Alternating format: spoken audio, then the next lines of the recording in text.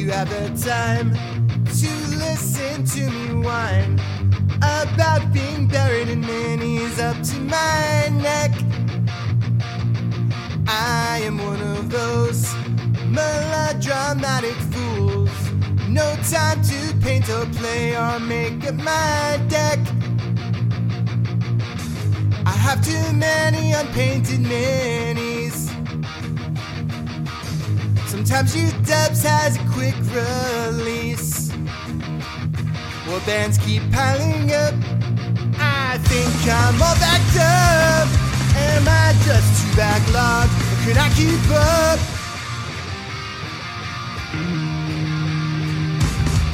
I looked at my collection, I'm missing expansions. It must be lack of games that makes me upset. I went to the store, they said my life's a bore. So buy these boxes, dice, and new starter set. I have too many unpainted minis. Sometimes U-Dubs has a quick release. More bands keep piling up. I think I'm all backed up. Am I just too backlogged, or can I keep up?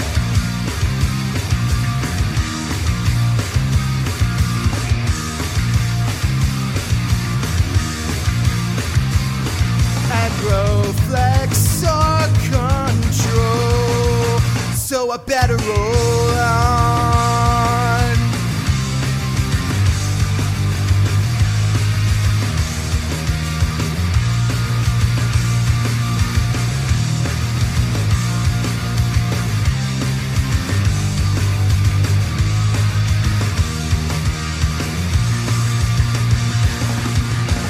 I have too many unpainted minis.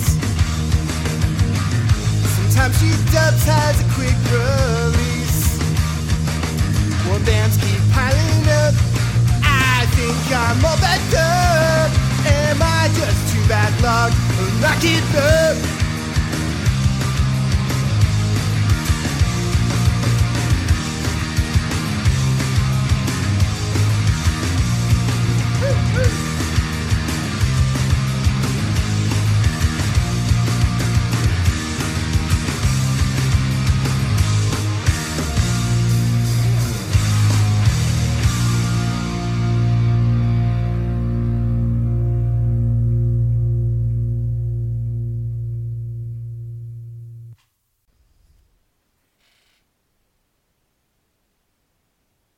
Hello, everybody, and welcome back to episode number 36 of the Battle for Salvation Warhammer Underworlds podcast. This is Max. I'm Randall Slate. Hey, man. Hey, Look, we're doing back. a podcast episode. I can't believe it. We actually got it together. We're doing And not this. only did we get it together, we also have just an incredible guest on today. We have Matt Collins from Into the Glory Hall. What's going on, Matt? How you doing? Hey, I'm good, thanks. How are you? Hey, thanks for joining us. We really wanted to make sure that you were on because today we're going to be talking about Khagra's Ravagers. We kind of skipped a lot of stuff, and a lot of stuff got, released since the last time we did an episode. And so, like most GW practitioners, we're going through our backlog. And it's just piling up, just tons of plastic piling pile up. of And we're shame, like, if you all will. right, so what was first? Yeah, exactly. So here we go. Before we do, though, we want to talk about tournaments. So kind of interesting. Let's talk about this. Straight Outta Shadespire is doing another one of their webcam tournaments Saturday, June 5th, starting at 8:30 Eastern Standard Time. So do whatever math you have to do to figure out when that starts for you. Make sure that you have gone on Deckers, Underworld Deckers, and signed up. I don't know if there's any space left. I think they're doing one of those things where every warband has to be represented once. So I don't know what's left over at this point. But always a good time. You might get streamed. You might get live streamed your game. So go ahead and get on that. Okay, and Matt, you actually have an in-person thing going on? Yeah, so Sure. my local club, we actually got hold of a organized play kit back late 2019. Never got around to getting a game sorted or an event sorted, and then the pandemic hit, so it got iced. But now, because Wales is so, like I was saying to you before, Wales is so far ahead with their vaccination program, we're feeling confident and comfortable to do it. So we have an event ourselves. Okay. And there you go. Yeah. And here in the New York City. Oh, sorry. When is that, by the way? That's at Gwent Reavers uh, on my birthday. Okay. Happy Sure. birthday! I'll win Thank for you. you. I mean, it's a month and a half from now, but okay. So that's you should probably say what day that is. 27th of June, so it's the Yeah. last So if Sunday. anybody wants to, just like send me a birthday present. Oh no, sorry. Go to that thing. Yeah. Okay. Do both. Do both. Do both. Yeah. It's Send fine. cash. I accept Venmo. So we have some sprinklings of ideas of tournaments happening in this area too, and when we have kind of a situation where we feel confident that people going there are going to be safe, we'll definitely mention those tournaments. I know at the Rift here in New York in Peekskill, we're okay to have people come in game in person as long as they have like a vaccine passport that says that they're all vaccinated. And of course, the tables can be set up outside, have to wear masks, obviously. So there's a lot of those, COVID protocols still going on. And yeah, so it looks like hopefully we'll be able to get out of this kind of like, I want to say glory hole, but it's not that glorious. This kind of like Feels kind of fog like a of glory hole sometimes. COVID. Sometimes, yeah, just like basically nobody can see anybody and we're all fucked. Yeah. Anyway, All right. yeah, all right, so we did it. I said no cursing unless it's for You did impact, and there we go. So, hi Matt, how are you? I'm good. Thank you. Good. We've already gotten off to a great start. Whenever we have a guest who's never been on the show before, we like to do biography questions just to see kind of what the play group is like in your area and what got you into the game, get like a fresh perspective. So we usually start with like, why did you get into Underworld specifically? So the short answer is because it's a low model count game, but I've been playing since Shadespire, so it's definitely not a low model count game now because I've got every single warband. Right. But I'm coming. Time. Yeah, at the time, yeah, absolutely. So I was coming from Age of Sigmar and 40k, where it requires hundreds of models, sort of thing, and I was getting a bit burnt out. So I wanted to look at smaller model games, and I wasn't exclusively tied to GW, despite me playing Underworlds, Aeronautica, and this title, I guess I can't even say it. But those ones grabbed me because it's less models to deal with. I mean, I've got all the warbands, but I don't have to have all the warbands. Whereas if I wanted to play an Age of Sigmar army, I'd have to have 100 models, whether I liked it or not. So that's what first grabbed me towards Underworlds. Gotcha, cool. And where in the world do you play? What's your scene? So where I live is in South Wales in the UK, and I'm very fortunate that I have Bristol Independent Gaming not far from me, Firestorm Games Cardiff not far from me. If I wanted to go that further afield, but then I have two local gaming stores that ran back in the olden times, frequent events. So even though I'm fairly remote in terms of the UK, at least, I am spoilt for choice. I'm not even that far away from like the Reading circuit, which is a very competitive environment. I'm always a little jealous of you guys in the UK just because there's so many places to play nearby and to choose from, and if you want to travel, it's like not that bad. And then for me, it's like if I want to play anywhere other than the Rift, it has to be like like a 2-hour drive. Well, like Warhammer World is a 2-hour drive for me, so it's really not that much of a. Yeah, it's not. I mean, it's a 2-hour drive isn't pop to the shops distance, but it's not within the realms of impossibility if I wanted to go there for the weekend, for instance. Yeah, I mean, if I had enough Fligases around me, I would just be playing all the time. That's how I'm pronouncing that, by the way. Don't do Friendly that. local game store. Fligas. No one does That's how it's that. pronounced. Fligas. No, I'm gonna make it a thing. Oh, you're okay. Like, Well, it's a I'm gonna thing make now. it a thing, like Rhubarb Fligas. Yeah, I think so. All right. So Matt, what's your favorite Underworld faction to play? Cursebreakers, easy. Curse Get out. Lame. That's why I like them. Show's over. Did you like them when they were OP or after they were OP? You've put me in the box now, haven't you? What's I know. Yeah. Hard-hitting I liked questions here. them. I liked them despite them being OP. Okay, so the fact that they're OP is just gravy. Yeah. Yeah. Okay. It's Spot just on. like Randall with his Dark Angels right now. Dark Eldar.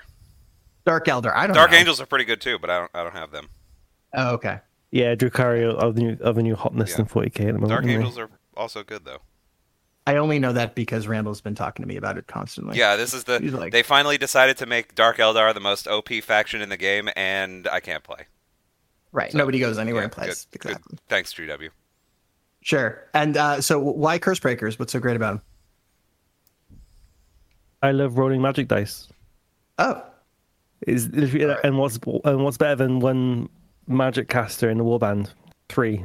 three. Right? Yeah, definitely. I think Yeah. in terms of models, my favorite warband would be Ulthari's Guardians. Those are beautiful. That's true. But yeah, Cursebreakers have a very soft spot in my heart. I mained them during Night Vault, the height of their power. Right. But it's mainly because I just love throwing dice, like magic dice. I like rolling dice anyway, and then so magic dice are 3 more dice to my dice pool. So I'm in. Do it during the power step. It's beautiful. Yeah. All right. So how much glass do you have? This is usually our last couple of questions. We gotta establish you. How much glass are we talking here? 11 skirmish trophies. Ooh, that's pretty good. Yeah. All right. And what'd you win them with? So Give me a smattering. I took a leaf out of John Wynne Reese's book where he would go to an event with a warband and retire them if he'd won. Mm-hmm. So I've got a smorgasbord of quote unquote winning warbands. I think my first ever event I won with Iron Skulls.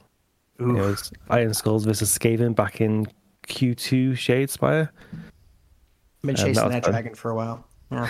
I think their ship has sailed now, sadly. Yeah, I know. I had a decent chance in the Beast Grave season. Fair. Missed it by that much. Any Grand Clash best finish? What'd you do? I finished 13th in the end of Night Vault. I think it was the January Grand Clash at Warhammer World. It was like 3 years ago now. I can't remember the time specifically, but I came 13th. It was the last Grand Clash where they only did it on one day. So I came 13th. I didn't make the cut because there was no cut. But I came 13th, and it was my first ever Grand Clash. But it's a testament to how great and balanced and flavorful Cursebreakers are that I managed 13th. Of course. Yeah. And then you also played once with where was it? Oh, the last one at Warhammer World with Lady Harrows. You said. Yeah, which is why obviously I can speak fondly of Modern Flight because the deck then was just perfect, and I just got ruined by stupid decisions by myself. But yeah, I came like 30. I didn't do badly because it was like 160 odd people. Yeah, that was a huge one. I remember. And I came 31st or 32nd. I was in the top. I was in the first big bracket sort of thing, so I wasn't too upset. But yeah, that's pretty high out of 100 and something. I mean, like, all right. My median is what, 24th, so I'll take that. That's good. That's good, Yeah. man. Hey, listen. All right, tell us about your series because you also run a couple of. You're a content provider yourself. You run the series with the name alone. I'm just so mad that I didn't think of it first because it's so good. Into the Glory Hole, beautiful, love it. Just the name alone, I don't even care. And then you also have Road to the Grand Clash, which is your new series. Can you tell us about both of those? Sure. So, Into the Glory Hole is the YouTube channel that me and my partner Loz have because it was shortly after the pandemic properly hit the UK, and I was placed on furlough. I don't know if you have furlough in the US, but we know what it is. Yeah, some people have that. Cool. So I was placed on basically 80% pay, but I was told not to come into work. So hey, why wouldn't I? Okay, great. Wait, they paid you 80% of your 80%? 80, Wait, what? 80. Yeah. 8, not 1/8. Not No, 0.8? 0? No, 80. Yeah. So I lost a fifth of my wages, but I didn't have to come into work. All right, well, Max, I'll see you later. I'll be moving to... I know, I think we both have to move. England. That's it. Well, bad news for you. It's ending soon, but yeah, you crack on. But yeah, I was on furlough. She was still in work. We both work at the same place, but she was more important than me, and she still is, to be fair. Sure. But I was just a bit bored at home, really, rattling around like a spinster. And so she suggested that she was feeling sorry for me, basically, and she suggested that she play a few games with me just to keep me occupied. And then I just said, well, shortly before furlough, me and Loz went to visit Agents of Sigmar. We actually played real life games the week before lockdown hit in the UK. Okay. And that sort of like put the seed in my head about doing a YouTube channel, and so we more or less followed on from there. After playing a couple of games, Loz thought, yeah, okay, this isn't terrible, I don't like it, but I can play it with you and have fun. Bless her. Yeah, really. Yeah, I can't speak highly of her because I know she doesn't particularly enjoy it, but she enjoys having fun, if that makes sense. So, yeah. Nice. So yeah, we've been doing that since, well, it was a year ago last month that we started, so we're still relatively new. Okay. But yeah, and then the new series, Road to the Grand Clash, is what actually made me want to get you on for this particular episode. Tell us about that one. So, yeah, the series is basically aimed at me getting back to a competitive level. So I don't consider myself a great player, but I do want to play competitively. So back before everything happened, because I was going to the events, I did consider myself competitive. And because when I was playing Loz, and she's not competitive in the slightest, and she'll say that more than I will, so I'm happy to say that as not me digging at her. Obviously, my keenness was dulled, sort of thing, so I was losing my edge. So the idea with RTGC was for me to re-hone that and get back to that fighting level, and at the same time I wanted, just before I started doing that, Ravagers came out, and the Slaves of Darkness faction was my favorite faction in Age of Sigmar, so I loved the models, so I thought it was good timing, and I wanted to like evolve the deck into something very basic to start with into gradually a better deck, so I thought it might be entertaining, and so far so good, really. Right, and that's the reason why we wanted to have you on this particular episode, because you can actually go on YouTube and watch Matt. I'm talking to the audience now. You can watch Matt as he kind of goes through different iterations of the deck and makes choices about what to include and how to play them. So we thought that your insight would be very helpful, because that's what again, we're going through our warband backlog, and Ravagers was where we left off. So let's do that, and let's look at it from the point of view of more of the season has now been released. So we're looking at it with more cards in play and more things that you can kind of do. So maybe we'll be talking about some stuff that maybe wasn't apparent at the time of their release. All right, guys. So I think it's time to start talking about these fighter cards. But before we do, let's talk about their special mechanic, this desecration mechanic. Matt, you've been playing with these guys. Tell us, how does this desecration mechanic work? So they have two main ways of desecrating tokens, the objectives on the board. All fighters have the sacrifice ability, where if they are the fighter themselves or are on an objective, or the target is on an objective, if they're taken out, the objective token is desecrated. So you just place an icon, a little token on it.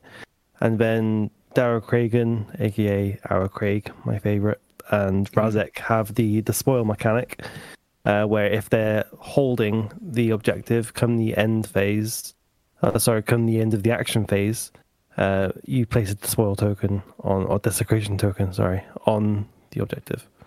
Right. So they just make a little dookie, all good. Can't use that. So now, if the objective has a token on it, what does that mean? It can't be. It basically stops objective scoring surges. So as soon as a enemy fighter moves onto that token, at the end of the power step, it gets removed. Mm-hmm. So it stops surges, but if they have supremacy, for instance, then they can just wait and score it.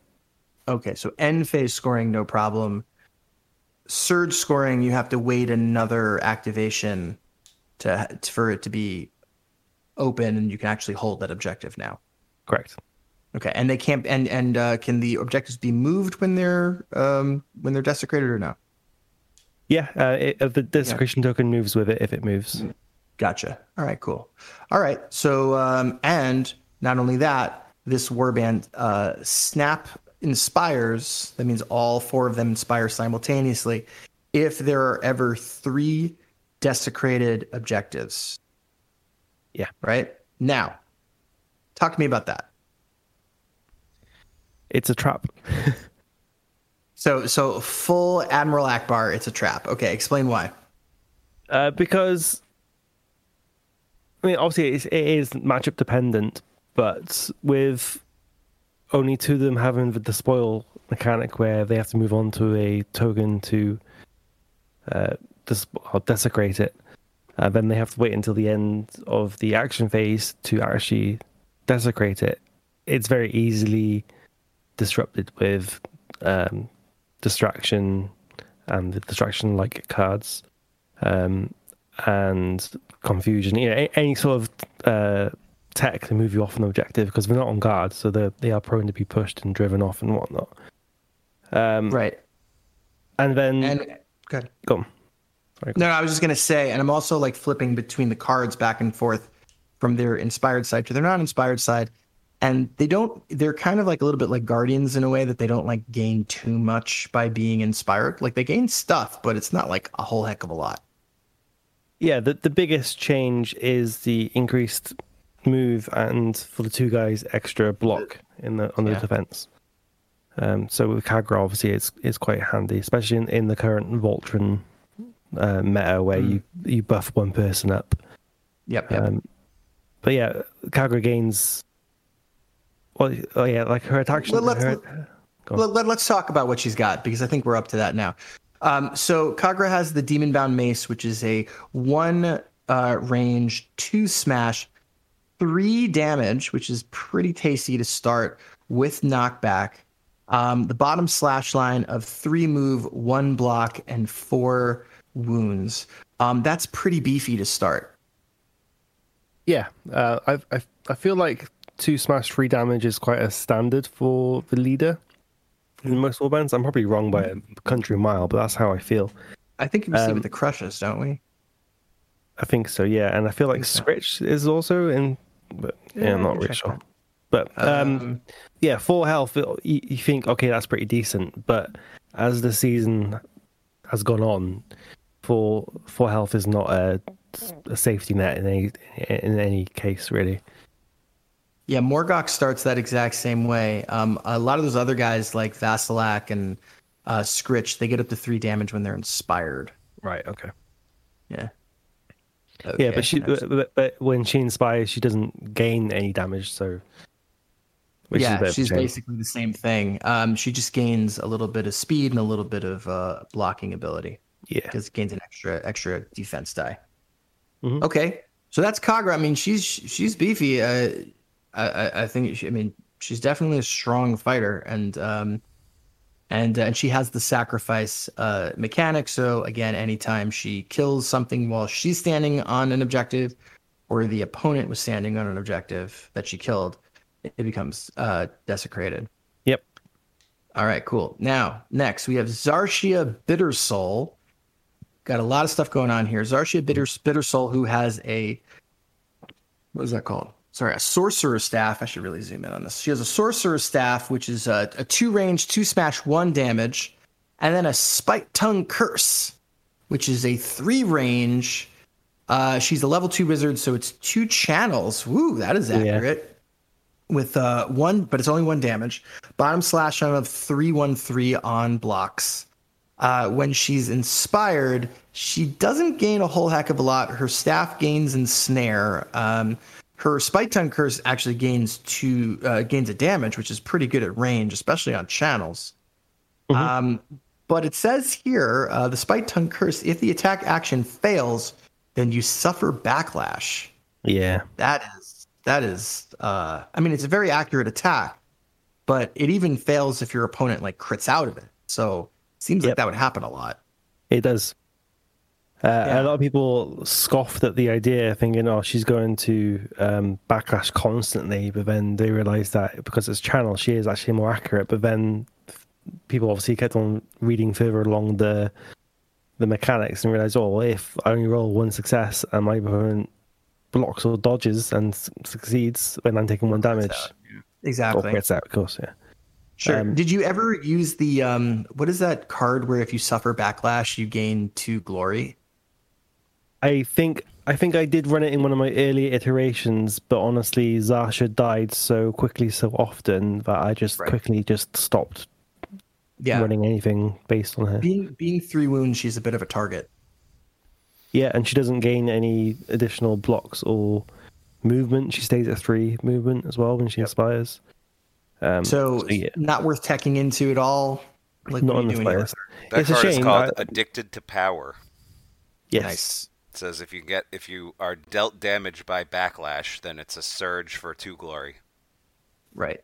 And so that would obviously also happen if that 1 damage killed her, because you're still taking the damage from the backlash.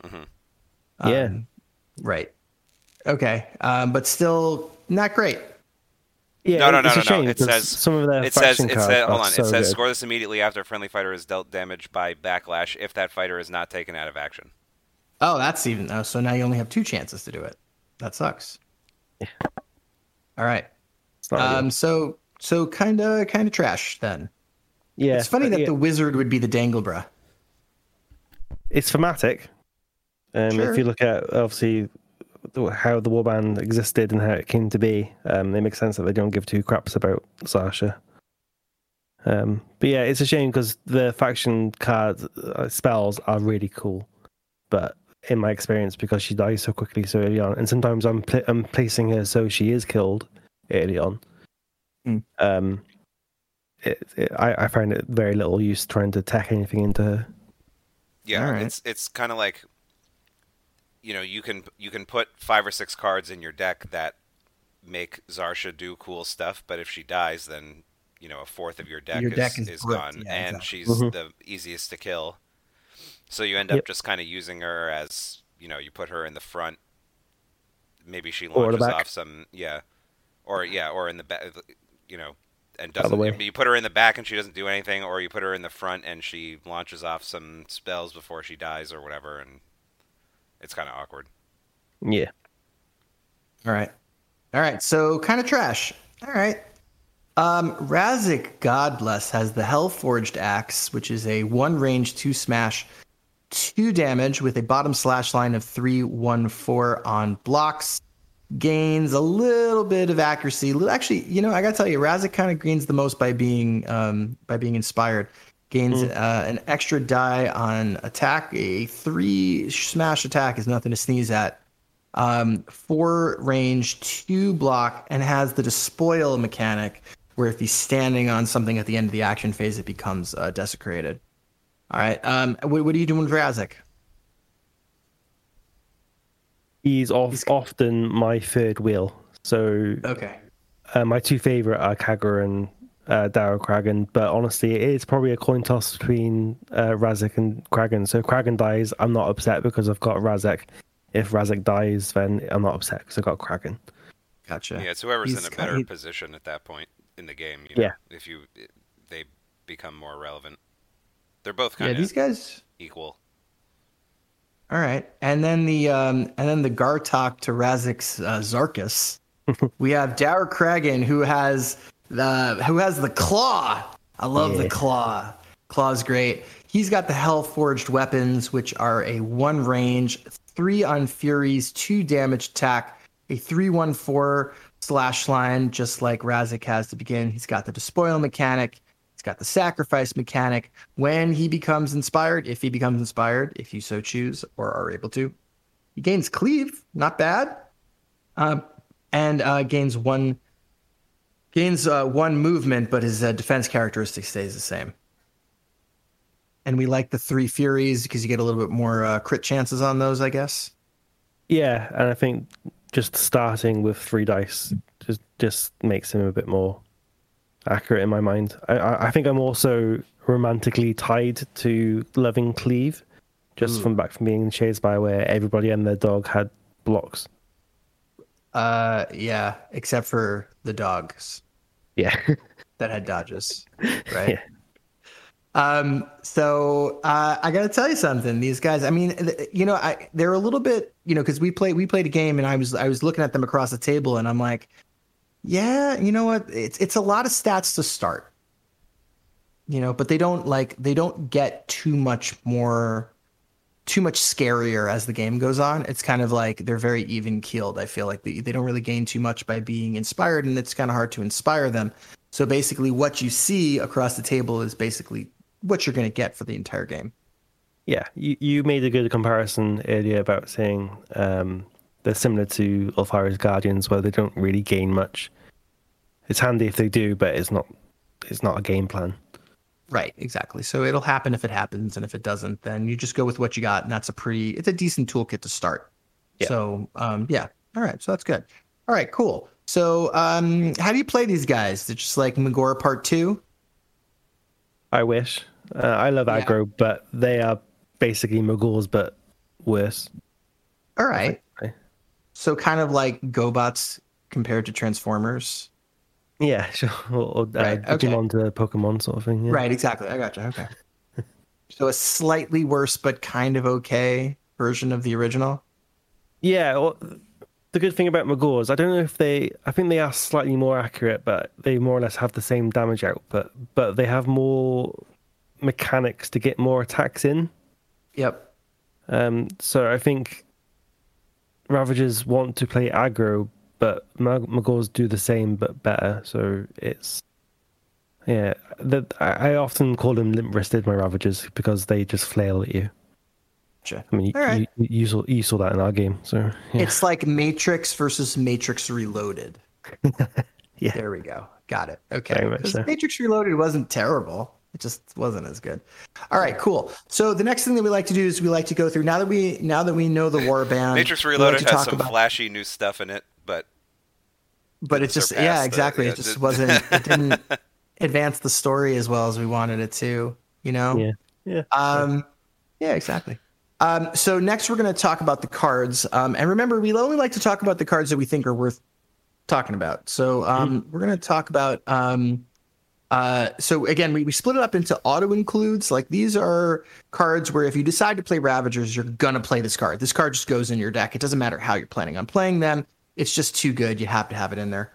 And then we'll also talk about other cards that we think might be good in like fringe cases, depending on how you want to play or what the meta's like right now. So let's get started. Let's talk about Brutal Desecration. It would have probably been smart if I had my card editor ready to go. But of course I don't, because Brutal Desecration. Who would? Go ahead, help me out. Save me, man. What do you got? So it's a surge for desecrating an objective. Yeah, it's a surge. Score this immediately after your warband desecrates an objective.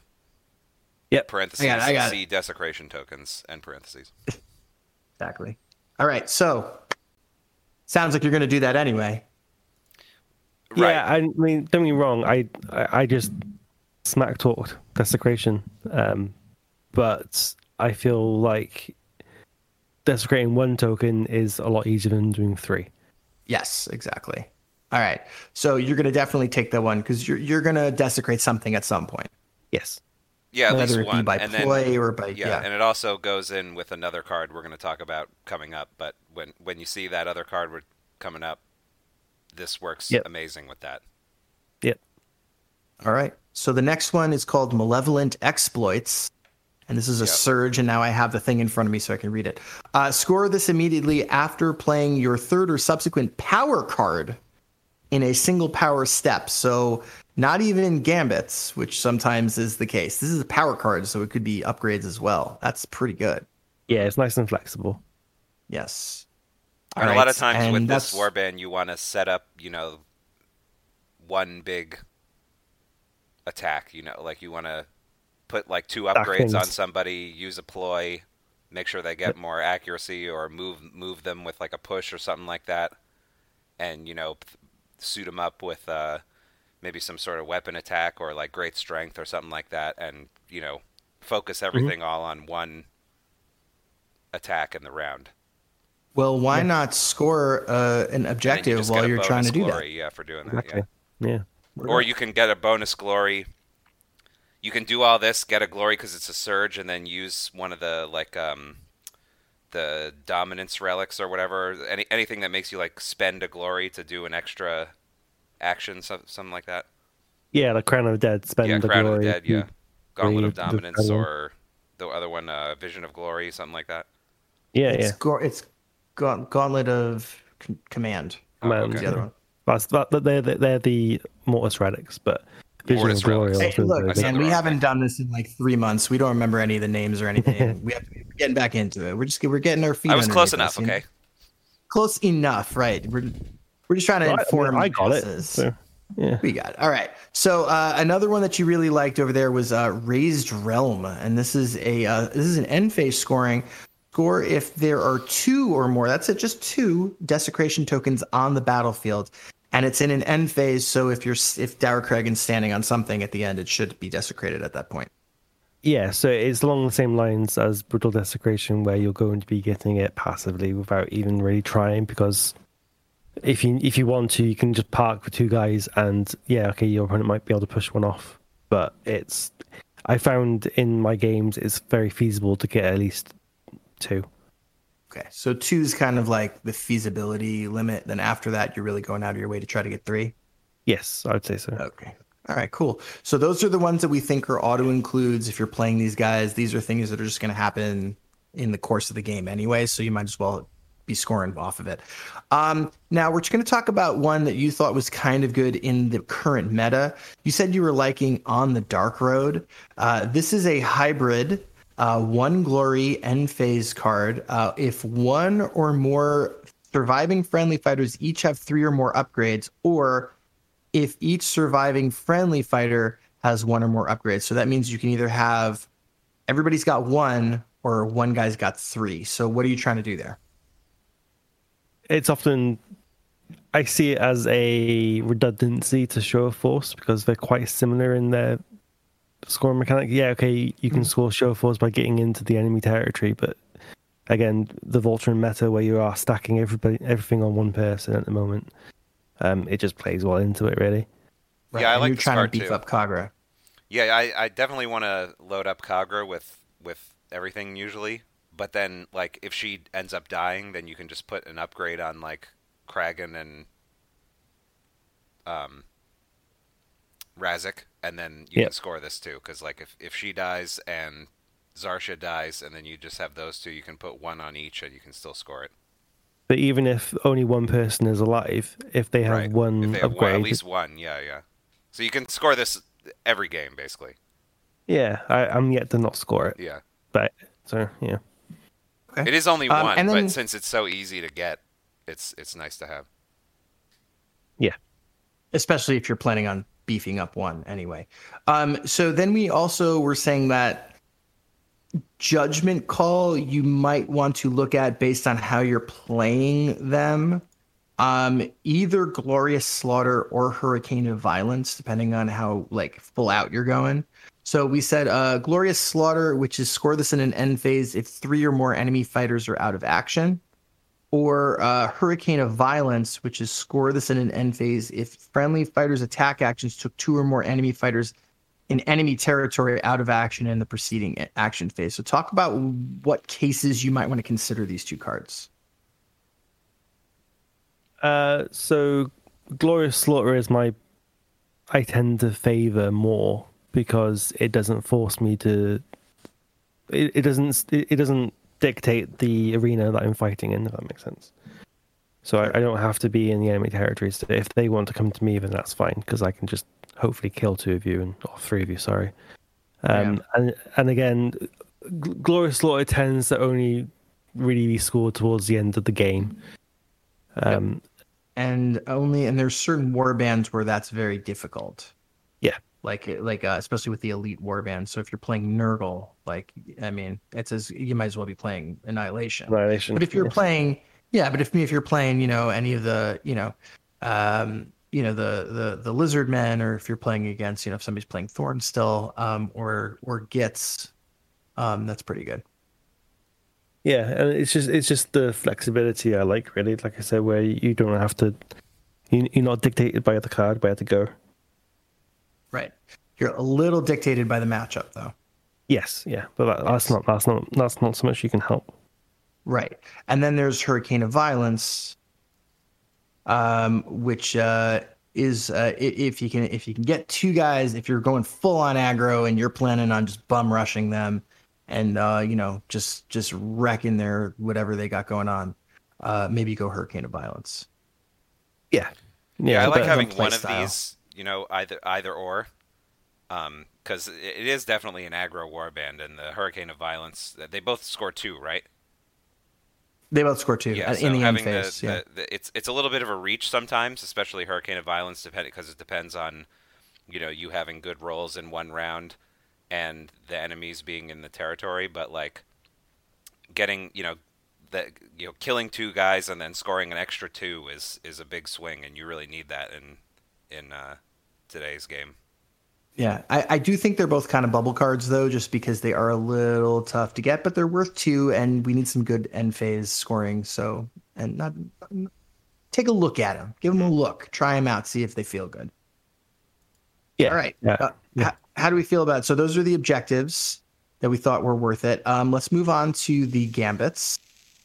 We have a couple absolute auto includes, which are the first one is called Ritual Desecration, and this is like straight out of Magor with their Furious Inspiration. Basically, this is pretty great. Pick 1 objective token in the same hex as a friendly fighter, desecrate that objective. See Desecration tokens card. That fighter is inspired. Yeah, this card's awesome. It's basically Regal Vision, but then it also does the Desecrate, and it also, you don't have to. You can be playing one of the characters that doesn't. You can play it on one of the characters that doesn't have the Desecrate action or reaction. Yep. And still do it. Mm-hmm. And it also helps you score the Brutal Desecration. So if you get Brutal Desecration and Ritual Desecration in your opening hand, it's really easy to get rolling in the game. You get inspired, and you're able to put an upgrade out really quickly in the game, and that helps Khagra out immensely. Mm-hmm. Yeah. If you can, in like the first activation of the game, if you can inspire Khagra and put like Great Fortitude on her, then you're set for like, making sure that she's effective. Yeah. Yeah, sure. Matt, if not Khagra, who are you using that on? Personally, Kragan, because of the aforementioned romantic notion of cleave. Right, he gets pretty strong when he's inspired. But he has the 3 dice. Yeah, but you're spoiled for choice because Razek isn't exactly crap. Yep. Right. So, yeah, but getting the 3 dice with cleave is nice on Kragan. And then Razek, he gets 3 dice, same damage, no cleave, but he gets 2 shields on defense, which is cool. You can like run him up in the enemy's territory, play this, he gets inspired, you desecrate that token, they can't get it. It's real good. Yeah, spot on. All right, let's move on. Or you can do what I did. You can like move him there, put him on guard, and then use this. And then he has 2 dice on guard. Yeah, I like that. This card's just great. You put it. I think you would put this in every deck without even questioning it. Yep. Even if you don't care about desecration. No, Doesn't matter. Just get them inspired, right? exactly. Yeah, even if you're not playing with brutal desecration or the other one where you have to desecrate too, I think you still do this. Still take it Yeah, to absolutely. get inspired. All right, let's move on to Ravaging Advance. Oh, I got in there. All right. Ravaging Advance, we think, is another auto-include. It's particularly good early in the game. Push each friendly fighter that is not in enemy territory up to 1 hex towards enemy territory. So it's just like a massive sidestep, but you have to push everybody towards, which is kind of what you're probably going to be doing with these guys anyway. Matt, what do you think? So do you like sidestep? Well, do you I want love sidestep. Yeah. Do you want sidestep times 4? Here you go. I would love sidestep times 4 because I'm just like an absolute sucker for action economy. Yeah. I mean, you have to push towards enemy territory, and that has caught me out a few times when I was close to enemy territory and I thought I was going closer, but it didn't actually work out because I can't do maths. But it is just a very good utility card because you can just get the extra movement effectively. I feel you. Especially when they're uninspired and they need the help at 3 move. Okay. Yeah, it's just amazing, and it does have that one restriction where it has to be towards enemy territory, but there's a lot of things you can still do with that. You can, push somebody. You can put it just has to be towards enemy territory, so that could mean a lot of things. And you can situate it so you can push a guy like behind somebody and then come in with a supporting attack, and you can get away from stuff even if. You can get away from, people if they do a push to try to attack you without moving, without charging, then you can get away from it. It's just all around a super good card. It does have that one restriction, though, that you have to plan around. You can also set the objectives in front of the starting hexes. Right. Mm-hmm. So that if you get that in an opening hand, you can move on to them with it. Yeah, or you can put it in no man's land and push a guy right onto it. Yeah. I was going to say it's probably the ideal situation where you've won objectives, so you have 3 in front of your starting hexes, and then you have Ravaging Advance in hand, and so then first power step you're getting 3 guys on objectives, and it's just creating a difficult choice then for your opponent. So who you going to go for? You're going to go for Khagra, who's probably going to inspire. That's then you have that like ticking time bomb at the end of the round. That's right. Yeah. Also super useful if they try to like deploy way in the back, or they try to do the diagonal board on you, or the long board on you, or something like that. And getting a little closer to the mid is really useful. Yep. We're talking about some ideas of cards if you're going to want to really lean into the desecration mechanic. You mentioned Rack the Land, which says pick 1 objective token in an empty hex within 1 hex of 1 or more friendly fighters and desecrate that objective. So if you're within the sunflower of an objective anywhere in there, you can get it done. And the other one was Spurred On, which is a reaction. It's restricted to your leader, so Khagra has to be on the table when you play it. Play this after a friendly leader's move action. Choose another friendly fighter. That friendly fighter makes a move action. So if you're... that actually would probably be good even if you weren't playing Desecration. But, I mean, it does get... You can attack with Khagra in that case and then move one of your other little guys onto something, especially at the end of a round. Yeah, personally for me, the only reason why it isn't an auto include because it is extra mobility is because I was hopelessly misplaying it at the beginning, and so I've sort of mentally scarred myself. Oh, okay. What were you doing? I was making a move action experience here. Yeah. Yeah, so I was making a move action with Razek, and then I was doing a charge with Khagra, and then try and play Spurred on Razek, for instance, and obviously you can't because he's already got a move token on him. So I was getting it back in front, basically. Is that true? It doesn't say. No, I think you can do a move action even if you already have a move token. I think you'd be able to use it in that case. So you're saying that you would do something with like Razek, and then Khagra would move or charge. Mm-hmm. Then you would play this. I think you can move them after that. I think you do a second move, they get a second token. This is probably why I discounted the card because I get confused about it. There was a very specific combination where I would try and use Spiridon, and I couldn't do it. And I think I then got hung up on it, and then more cards came out that I preferred, so I rotated it out. It's not a bad card by any stretch, but for me, I found other cards that were better. It depends on how cavalier you're being with Khagra, actually. Yeah, a little bit. Because I think it's more about keeping her on the table than it's a utility. Right. Yeah. All right, so that's it. And we were looking at the spell gambits, but we said Zarsha is a piece of trash, so why would we do that? Yeah, but it's a shame because I don't know them specifically, but there's the one spell where you basically, I think you need 2 channels, so it's quite difficult to cast. But you just pick up a fighter and you plot them elsewhere on the board. So their faction spells are really good, but because you're relying on Zarsha and Zarsha is crap, let's move on. Don't even bother. Yeah, let's move on. Yeah. All right, moving on. Let's talk about upgrades. Okay, auto include just because it's awesome. Hellfire Sword. He gets to be. You can make one of your guys into Lord Beric and Darien. You know, just get that flame sword. You know, just like kind of like just like put your hand on it and go like, and then go and start killing ice zombies. Yes. Yeah.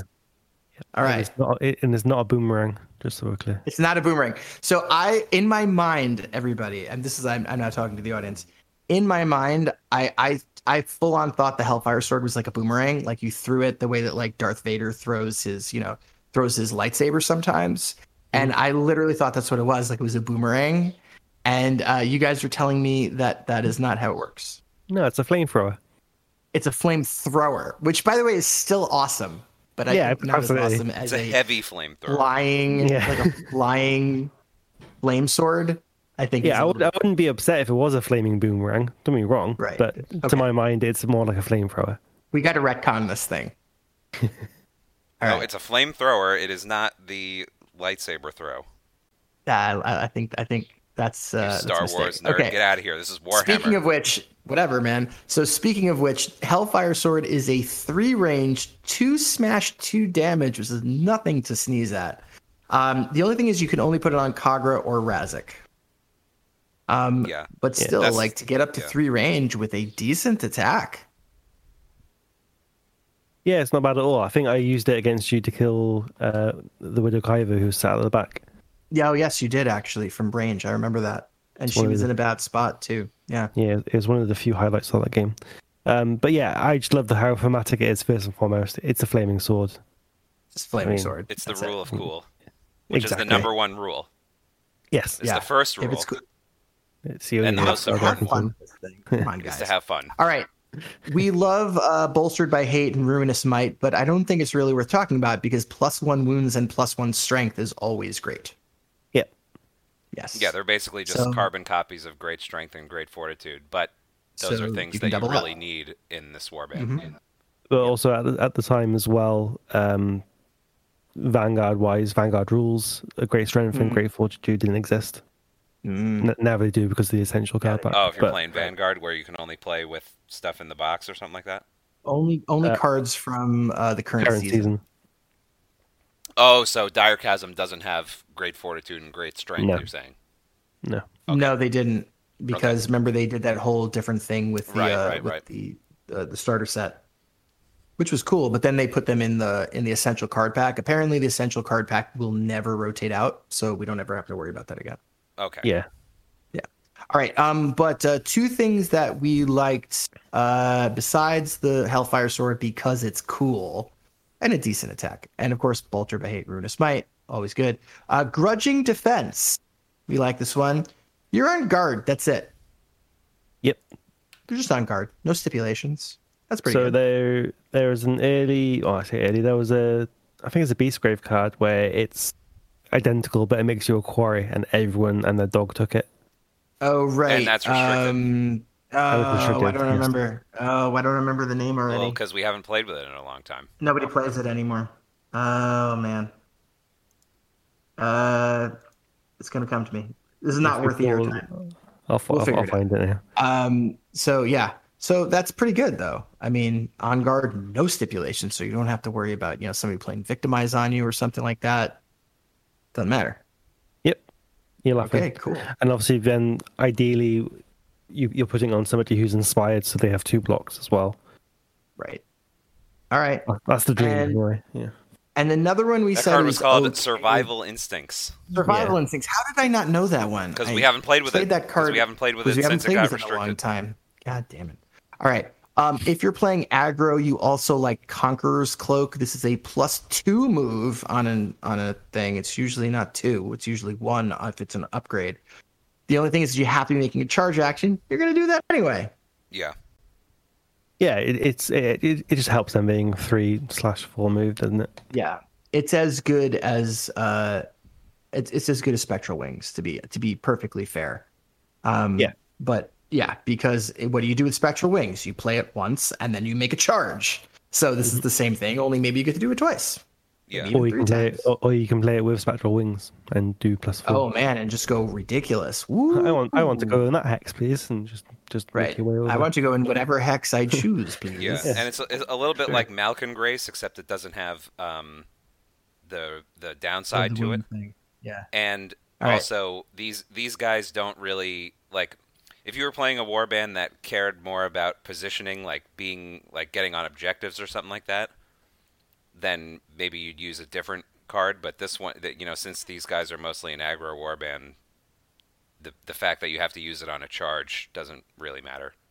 It's not really unless unless you just really want to desecrate something when you're done. Maybe a little extra on the end gets you on the other side of a target, and then lets you like step on a if there's an objective token maybe on the other side of the target, and that's where you want to land. Yeah. So and obviously, if you have the Hellfire Sword as well, then you've got even more flexibility. And Hellfire with that's like, what is that? A threat range of 9? Yeah. Great. That's still pretty great. All right, cool. So those are the faction cards that we thought were worth it. So now we get to go to card awards. All right, good. Card awards. The first card award that we give is called the Hunting Aspect Award. This is for the a Dangle Bro specific shitty card, because there's always this one card in every expansion for the Dangle Bro that like, who would ever play this? And we liked Power. What is it? With Power Reclaimed. Yeah. That's the Zarsha one, right? Power Reclaimed. Yeah. This says this is a ploy, so you got to give up a ploy spot just for Zarsha. If your leader is out of action, the friendly Zarsha is the leader. So she's gonna be leader, which by the way I hear is very thematic. You get 1 wound and you gain a wizard level, and it persists until that fighter is out of action. So I guess you get to be the leader now. It's kind of like Boss Hat. You get some wounds. You get a little bit better on the wizard thing. So, I mean, I've never really liked cards like this where it's like your leader dies and then this guy becomes the leader. I don't know. Exactly. What if your leader doesn't die? Yeah. What is the score and also, to be fair, if at the time Khagra is dead, then Zarsha go into 4 wounds but only 1 block because her defense dice doesn't improve with this card. Right, doesn't change. Right. She's dead. Probably. Yeah, what are you going to do? Like, try to, like, load her up with spells and try to get Khagra dead just so that you can do this? Then the card has to come up? Yep. It's just... It could be bottom decked. Like, it's just not something that you can, like, do. No. I mean, yeah, like I said, like you said, it is thematic because the warband originally was led by Zarsha until Khagra got fed up with her being crap, literally. Right. So... I like that aspect of it, but play wise, I can't imagine anyone ever taking it, even if you loved Zarsha. So yeah, it's just nothing. All right. Yeah, the fact that you can't just put it on, it has to be after Khagra dies. Mm-hmm. All right. Yeah. So Power Reclaimed, the Hunting Aspect Award for this particular warband. The next one we have is the Aggressive Defense Award.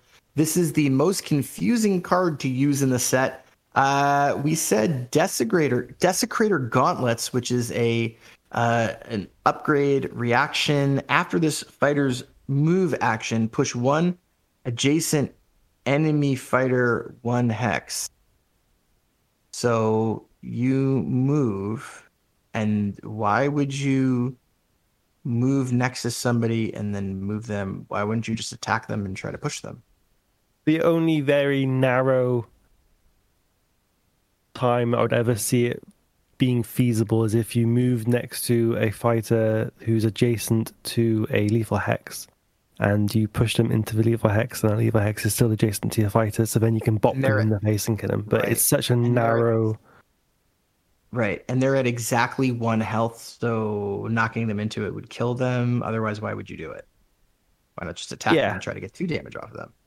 Well, I mean, you can still, obviously, if you charge and then moving them with Desecrated Gauntlets into the lethal hex to take off the damage, and then, because of within range, you still continue the charge action, attack them, and then you're in range, you're in theoretical damage potential to kill them.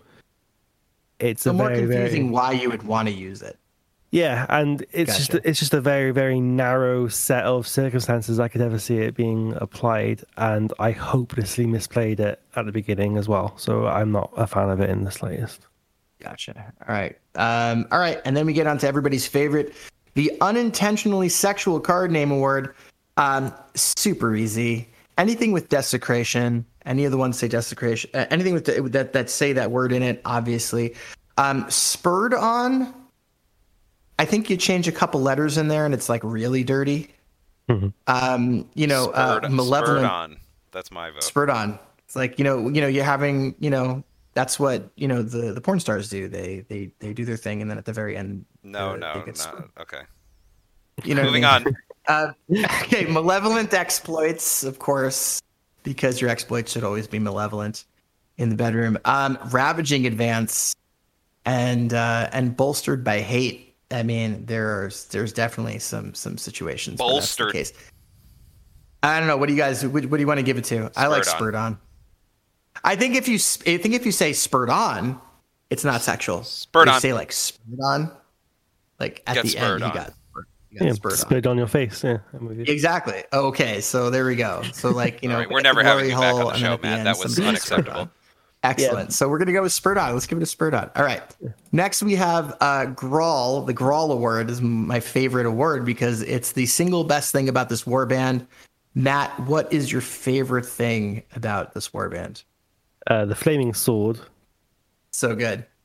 Yeah. I like the lore too. Like I said about, obviously, Zarsha getting thrown into the bin by Khagra because she got fed up. But yeah, Flaming Sword. Who doesn't like a Flaming Sword? If you don't like a Flaming Sword, you should put the game away.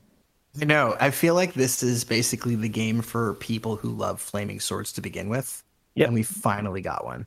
We finally have a flamethrower in Underworlds. Finally. Right. If you're a water spoon guy, then get out. Yeah, exactly. No water spoons. No way. No way. I got you on that. I'm going to give the Grawl Award to the claw on Kragan's cloak.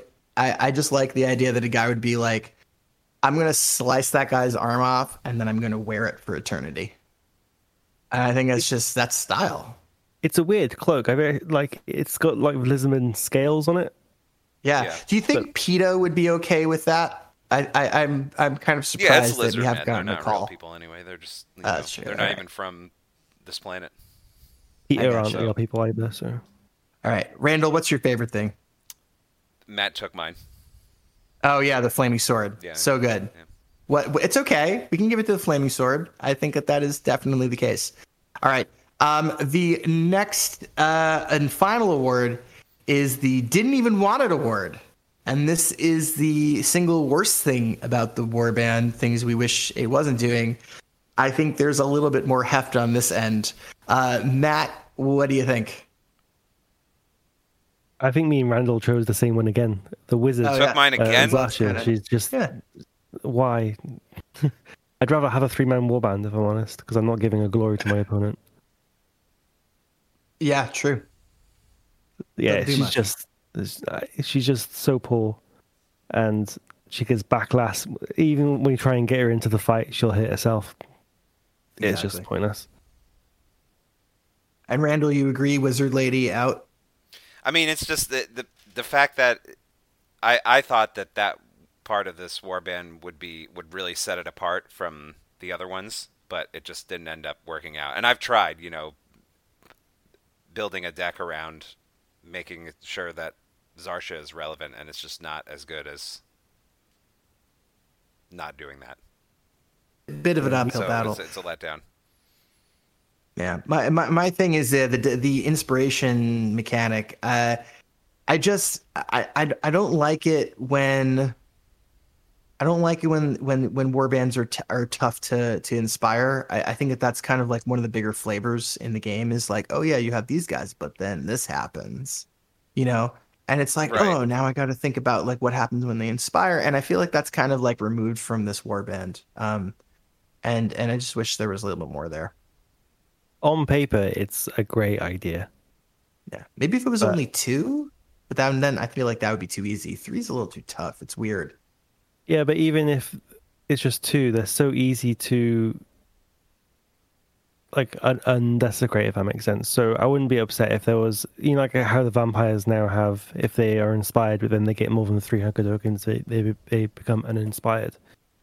Yeah. Why didn't they have that sort of mechanic? Yeah. Okay. So if it's like if there are two that are desecrated, then they're inspired, but if it's less than two, they become uninspired again. Yeah, sort of thing. Yeah. But yeah, it's just a swing and a miss by GW. I think. Yeah, warbands with sucky inspiration mechanics are no fun. Yeah. All right. So Matt, I have in here, now that we're moving on, we've kind of gone over everything from the pack that we wanted to talk about. I have here in the show notes that you want to rant about Slick Rock for a second. Yeah, Slick Rock, you piece of crap. Go for it. Go for it. You have 60 seconds to tell me about Slick Rock. It just immediately counters what I need to be doing, what I needed to be doing at the time, especially when I was doing a Vanguard format. So I was trying to lean into Desecration more, and it's just like it's a hard counter. So it's just so frustrating, and there's no downsides. Yes, okay, if you can't get pushed into that direction, you don't get pushed, but no, not come on, really, it's just not a thing, and. It's just so beyond frustrating because there's literally no downsides to it. It's like how Great Concussion and Great Earthquake back in Chasebad days got banned, or whatever it was. Concussion got banned. It's not so bad anymore. I have cooled on it a bit, especially when in Championship it doesn't feature as much. I was playing Vanguard and it wasn't everybody's deck. But yeah, it's verging on a negative play experience. Yeah, you can try to you can kind of see what they were trying to do when they made this card. Like they'd be like, oh, objectives are very strong, and we should have make a generic card that gives everybody the opportunity to sort of have some counterplay to it. But it's just way too good, like the way it works, and it's a bit of an overcorrection, also. Yeah. The fact that it's a reaction and you can just kind of slam it down out of nowhere, and it has a lot of text on it, but it's still not very doesn't really have any restrictions, It's just whenever anybody moves onto an objective, and it's just like, no, you don't do that. And then the fact that it works on charges too is very annoying. Yep. Yeah, my least favorite thing about Slick Rock is that every time I land on an objective, if I haven't seen Slick Rock, I'm like, you got Slick Rock, you got Slick Rock. Right. Slick Rock. And it's like playing against, you can play against it. Every time but, I do it. They could just not play it. You could be like, oh, I'm going to move on to this objective in the back, and maybe he'll play Slick Rock, and then I can charge later. And it's like, the guy's like, no, I pass, and you're like, damn it. It's like, does he have it, though? They look at their hand, and they're just like, actually, I pass. And you're like, just play fucking Slick Rock. Yeah, if I was an opponent and I saw somebody umming and ahhing about going on to an objective, even if it wasn't in my hand, I would take a ploy and put it in my hand as if I was going to play like that. Yeah, I'd be like, So for that reason, I love it, but for me, it's such a game-ending mechanic for me because the Ravagers are difficult as it is. Yeah. I definitely want a card like Slick Rock to exist in the game, but it's just too much, I think, in my opinion. If it came out after Grimwatch were running Riot, well, I mean, it did technically, but if it came out shortly after Grimwatch were running Riot, I think Grimwatch would have been nixed somewhat. And don't forget, Thorns were really strong at that time, too. For the same reason. Right. Yeah, I guess that's true, too. It also kind of came out at a time when we were sort of moving on from the sitting on objectives is the best way to play the game. Yeah, and now when you're sitting on objectives, it really matters. Whereas like it used to be like, it's okay, I'll get it on the next one. Exactly. Like, no Yeah. problem. It's a Grimwatch, I'll just do it bodies to anyway. do it. Right. Yeah. Yeah, no, it's more impactful now because now when people are standing on things, there's like a damn good reason why they want to do it. All right. So we're going to move on though, because I just want to make sure that we get to this section. Matt, whip out your deck. All right. So we have your Ravagers deck here. Have you made any changes to it since then? No. Since we last spoke, you guys ripped it into shreds, and I just cried about it. That's what we do. Come on, man. All right. That's we're looking at it. You gotta think about just because something is like logically makes sense on paper doesn't mean that in reality it's actually going to do something. So I don't know. We just gave you ideas. But let's take a look at what you got over here. So for your objectives, you've chosen show of force, team effort, which is another good one. For anytime you have 4 or less, team efforts not bad. Brutal desecration, of course. You like glorious slaughter, right? Malevolent exploits, which we talked about. On the dark road, raised realm. You like all these guys. We talked about them earlier. Awesome predators, because I assume you would be playing primacy with this, right? Yep. Clean kills. Oh, we'll talk about that in a second. Savage Exemplar, all right. Immediately after your leader's attack action, because you're going to be doing certainly some stuff with your leader. Yep. Surge of aggression, get the primacy all good. Or if you friendly fighters successful attack action with a damage characteristic of 4+, so you just put great strength on your leader and you're good to go. And strong start, which I think is good for these guys because they're definitely going to be dealing some damage if they get to go. Right. So, what do we think about these objectives? Any particular things you want to discuss on this one? Yeah, just a caveat that clean kills got put in because how I was playing, it was quite straightforward to do. But this I'm is not scoring an end phase. If enemy fighters with a combined wounds characteristic of 6 or more are out of action, and no enemy fighter has 1 or more wound counters. So not only do you have to have dealt at least 6. No, you'd have to have killed things that have a combined wound characteristic. So that means like a 4 and a 2 or a 3 and a 3. They're out, and you've just been focusing guys down. Yeah. So when I was playing with in the RTGC series, I was often concentrating on one, getting them killed, because none of them, I mean, Khagra was, but the others don't do enough damage really to kill the people who are getting thrown towards them in one shot.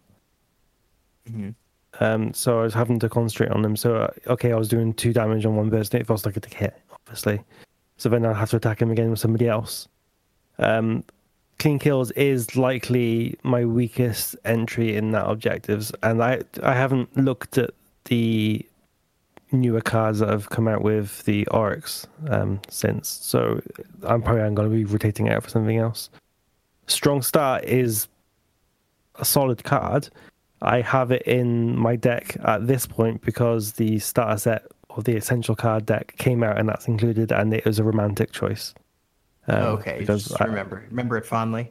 Yeah, and gotcha. To be fair, this edition is probably littered with a lot of those choices. They probably aren't optimal choices, but it just makes me feel happy. Hey, look, if this game's not making you feel happy, like, what are we doing here? Exactly. I gotcha. Yeah. I gotcha. All right, looking at the gambits, I see sidestep, ravaging advance, of course, which is just big old sidestep. Ritual desecration, because we said so. Fury, ferocious blow. Ferocious resistance. Oh man, that's the Malog Supreme card right over there. It's gonna get banned. Yep. You better have something backed up. Hungry advance is a good one. It's just sidestep again. A lot of sidestep in here. Determined effort. Ooh, a little plus dice with the bubble card. I like that. Duel of wits. Duel of wits. Oh yeah, you kind of do, don't you? These guys, you got to make sure their stuff lands. Duel of Wits is in everybody's deck. It probably will be. There's really no reason not to do it. Inspired Attack. Now, Inspired Attack, right? Do we want this in here? You're only gonna have one guy who's gonna be inspired for sure per game because of the card. Because we were talking about how the desecration thing was a little too difficult. Yeah. So it's only because I was Yeah, it's not a particularly strong choice. Part of it is romance again. I think if you look at any of the essential card decks, essential card choices in this deck, I can pretty much say it's because I had my rose tinted glasses on at the time. But it's just another +1 dice card. Yeah, the plus damage is nice. +1 damage is nice, obviously, but they're running such low dice numbers. Yeah. It made sense to me. And obviously, if I'm going to be hopefully inspiring one person, then it's a no-brainer because then crack on. All right. You do need some kind of extra dice or more accuracy cards, so you can just pick which one you like the most. You know, it's either whichever one you feel comfortable with. Either getting more dice or getting a reroll, something like that. Yeah, there's no very rerolls important for in this warband because you're like you said, Dower Kragan's the only one with a lot of dice, but he hits on swords, and you have to have the attacks go through with these guys. You have to get momentum and remove enemy fighters from the board. And we see Inspired Command, which again is it's restricted to your leader, but you can either push a fighter 1 hex, one friendly fighter other than your leader, so it can't be for her. But it can be any of the other guys, or you can give them a guard token, which is actually pretty good in certain cases here, especially if you want to make sure they stay on a on an objective. Yeah, that's the reason why I put it in there, was because of the extra guard mechanic. So if I was, say, I had sacrificed an objective and I've got a desecration token on it or whatever, and I need just an extra 1, and I've got Raised Realm in hand where I have to score 2, then it pretty much all but guarantees me getting it, unless they have, obviously, the move objective ploys, but they're not seeing as much play. Right, plus there's no range restriction on this thing. Yep. Which is cool. Just you have to have Khagra on the table. All right, upgrades. We have Great Fortitude. We have the full Mortis Relic suite. So that's Command, Dominance, and Crown of the Dead. We have Strength of Terror because more dice is great.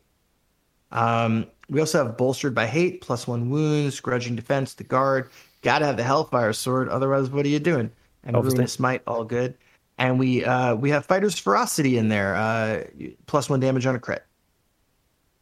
Yeah, Fighter's Ferocity, I can say right away, is a romance pick again, because I don't have great strength, and it's a better card in every case. Hey, look, you don't have to roll for a crit.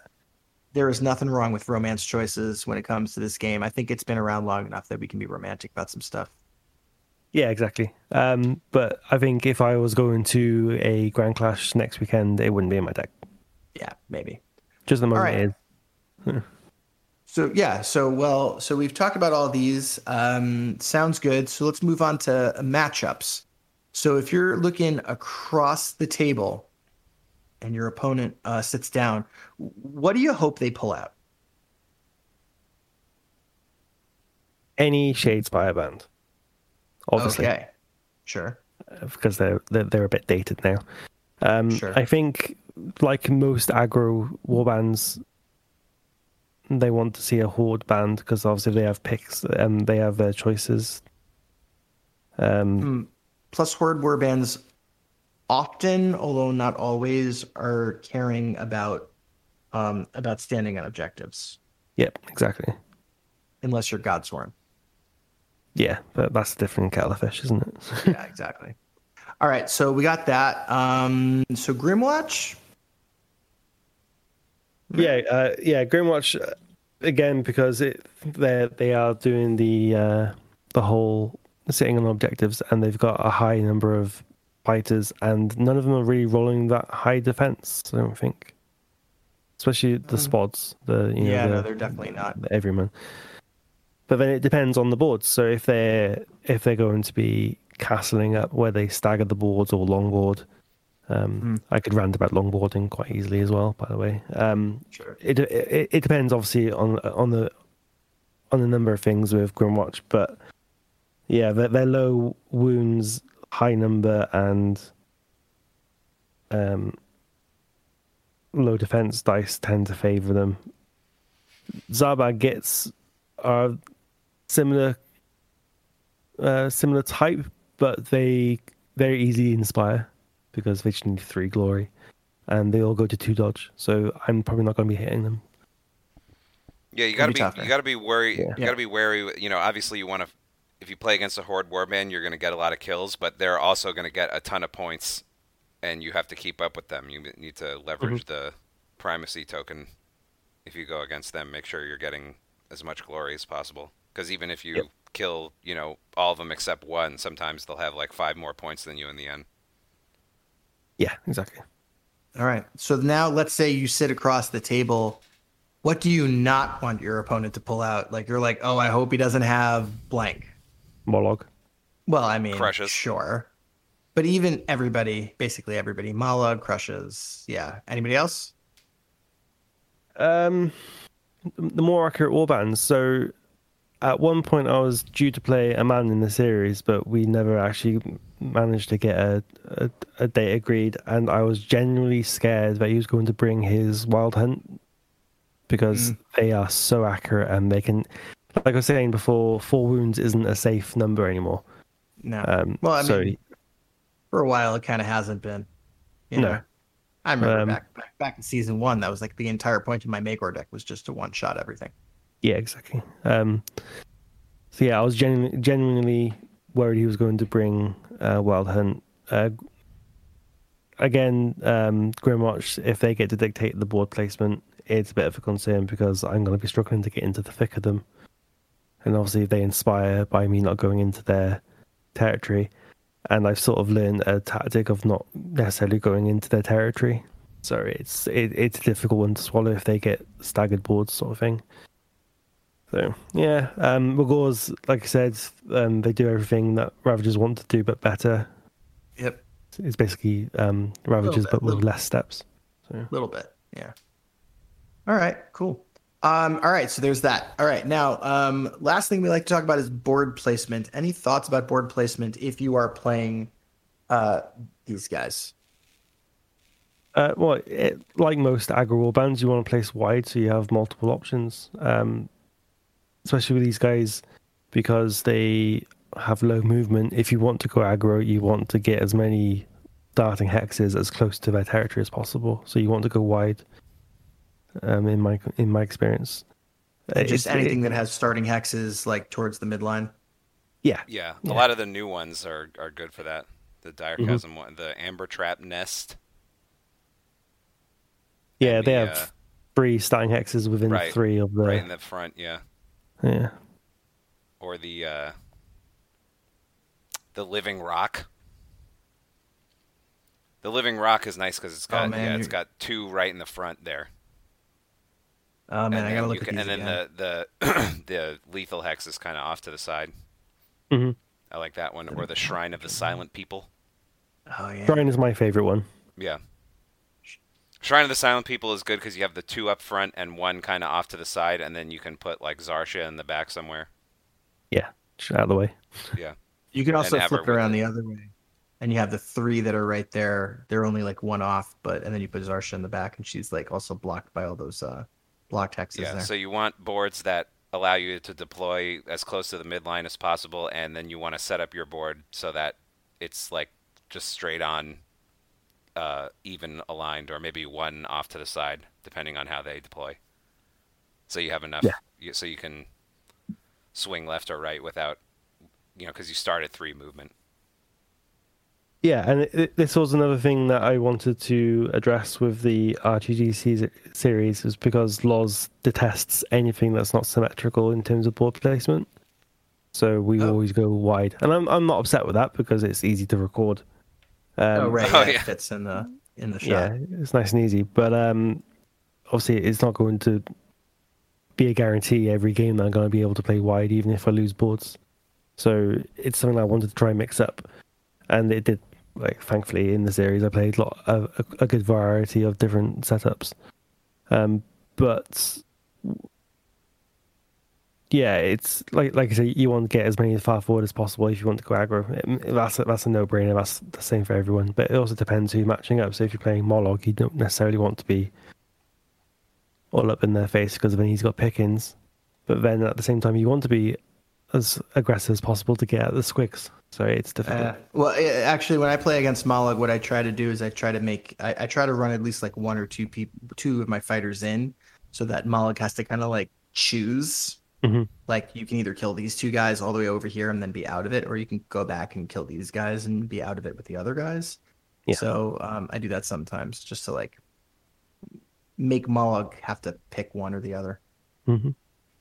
Anyway, we digress. Hey, Matt, we did a great job. Thank you for doing that. But as is customary, our last segment is called the Keys to Salvation, and we have our guests typically make the choice. And we may have talked about this in the distant past, but I don't really remember, to be honest with you. But I like this tip because I think we've touched on it here and there, but I like this one. Talking about dice. Matt, tell us about it. Yeah, so it's a dice game first and foremost. Yes, there's lots of ways you can mitigate the randomness and the gambling of the dice roll. But ultimately, you're not going to roll what you want, or your opponent's going to crit, defend, and it's going to ruin your plans. And yes, it's very easy to get tilted, and you can almost zero on that one error, or not error, but that one instance and think, well, that's it. That's me done, and get salty to it. But ultimately, just because it's going bad for you doesn't mean it's going to go badly for everyone else or vice versa. It's just a case where just because things are going badly for you right now, next game, your opponent will be in the same seat sort of thing. It's just the way it is. If you wanted something more sterile and less gamey, play chess. Right. Which is all piloting and nothing else.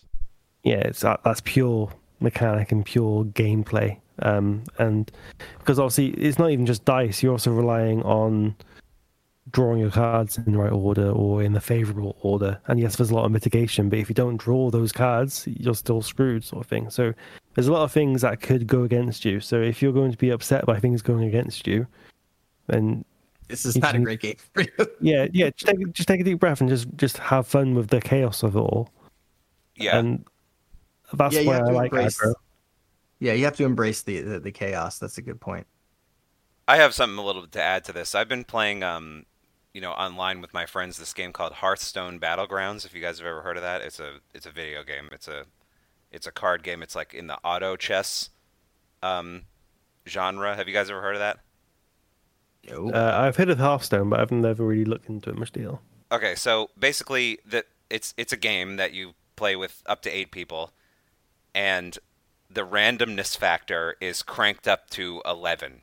There's definitely a strategy involved, and good players are able to capture that. But there's so much randomness, and the thing that it is kind of frustrating when you get screwed over by the randomness. But the fact that there's so much random kind of puts everybody on a little bit more of an even playing field. Mm-hmm. So you're playing with people you're playing with 8 different people who are all of various skill levels. However, sometimes somebody who you might consider to be not very good can win the game, and somebody who you consider to be very good at the game, is eliminated first, just by the randomness of it all, and it ends up being really fun because it's not just like if we were all to play some video game, like let's say Call of Duty together, right, with 8 random people of various skill levels, the person who has put the most time into the game is going to win every time, and it's not even that fun when you're playing with your friends, your close friends. So having the randomness in the game, it depends on what kind of player you are, and if you prefer the more strategy always wins, then maybe this isn't the game for you, or miniatures games in general aren't the games for you. Maybe want to just play chess or something. Poker's kind of like that too, isn't it? Because you can be like a World Series of Poker champion, play against some scrub. get dealt pocket kings and be like, I'm all in because I have pocket kings, right? Why wouldn't I go all in with pocket kings? And then somebody else just happens to have pocket aces, and it's like, well, there you go. The card flips over, and exactly. And it's like, okay, so you have an amazing player getting beat by a noob just because of the randomness, and I think that is a big part of this game, is just being able to use the randomness, understand that is a feature of the game, and just realizing that look, you set your attacks up. Them just to like kind of circle back to Underworlds, you set your attacks up, you set your defense up, and then you have to just let RNGesus take the wheel, and that's just part of it. You have to be prepared for it. So going into a tournament or something like that and getting tilted by dice, it's like, look, sometimes you just have to tip your cap.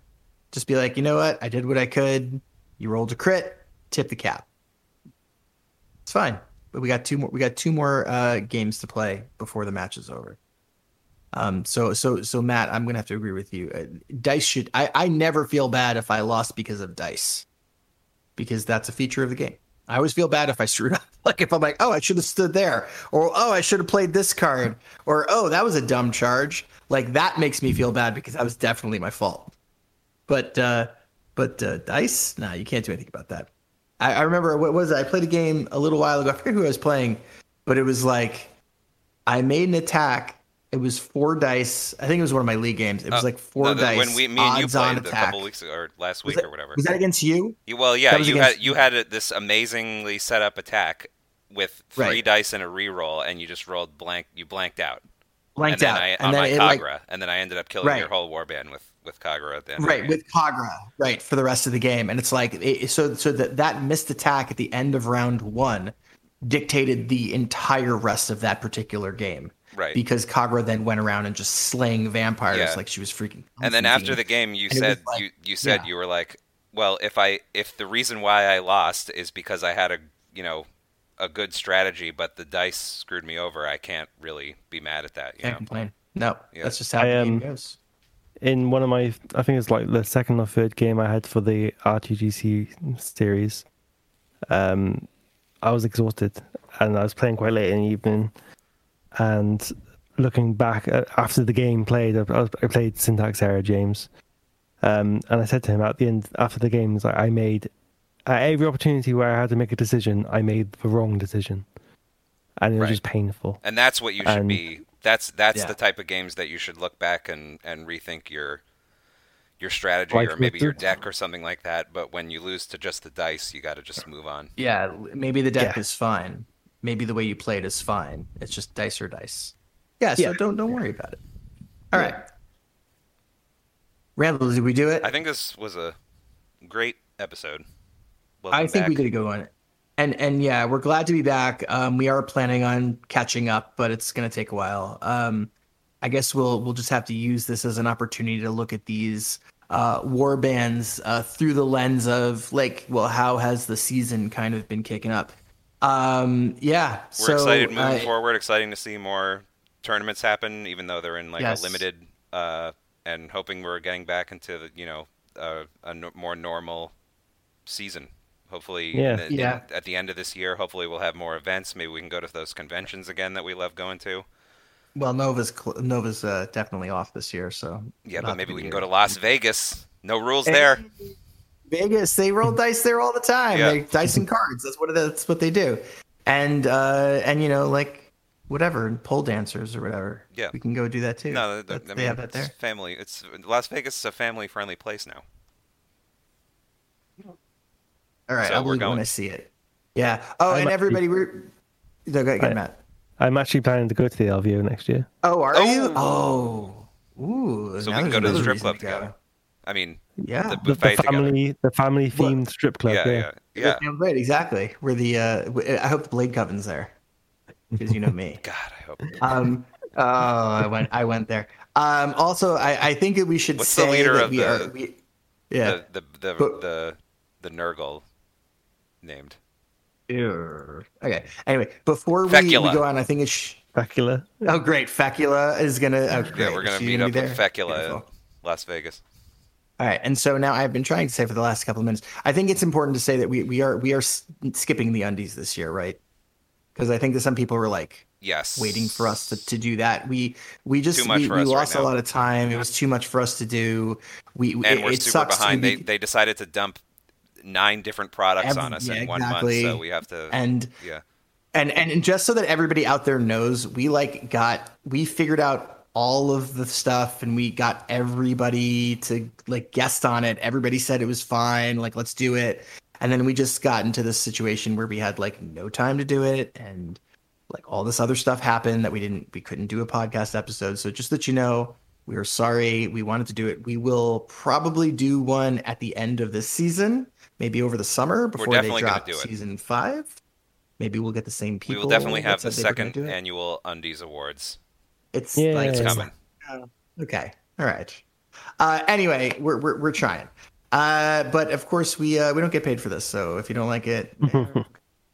So Matt, thank you so much for coming and joining us here. And thanks for talking to us about a warband that maybe is a little bit tough to play. But has a lot of, it has a certain amount of potential. I don't want to say a lot. It has a certain amount of potential, and it's certainly a lot of fun. Very rewarding to so play. Thanks for joining us. Yeah, thank you for inviting me. It's been a lot of fun. I really appreciate being invited. The Ravagers aren't going to win Grand Clash ever. I'll be surprised. I don't know. I said that about Nurgle, and then they won like a big Vassal Clash. All they did that all despite you. So all the good players out there that are listening, Masters. Take Khagras to Warhammer Fest or whatever and prove Max wrong. Please do it. Please. No, hold on. I didn't say it this time. That was Matt that said it. I'm done. No, it's Max. It's always Max. Blame him. No, come on. By the time LVO comes around, not including LVO, if Ravagers win a Grand Clash, I'll buy you both a drink. Okay. I'm getting a quarter yard in Las Vegas. I only buy that $5,000 drink that has like gold flakes in it. The Johnny Walker Blue Label or whatever it is. I'll give you half a shot of that drink. It's fine. I'm worth it. Oh, half? Okay. Yeah. All right. Anyway, so again, Matt, thank you very much. But it's time to sign off. For Battle for Salvation, this is Max Bernstein. This is still Randall Slate. And we'll see you all next time.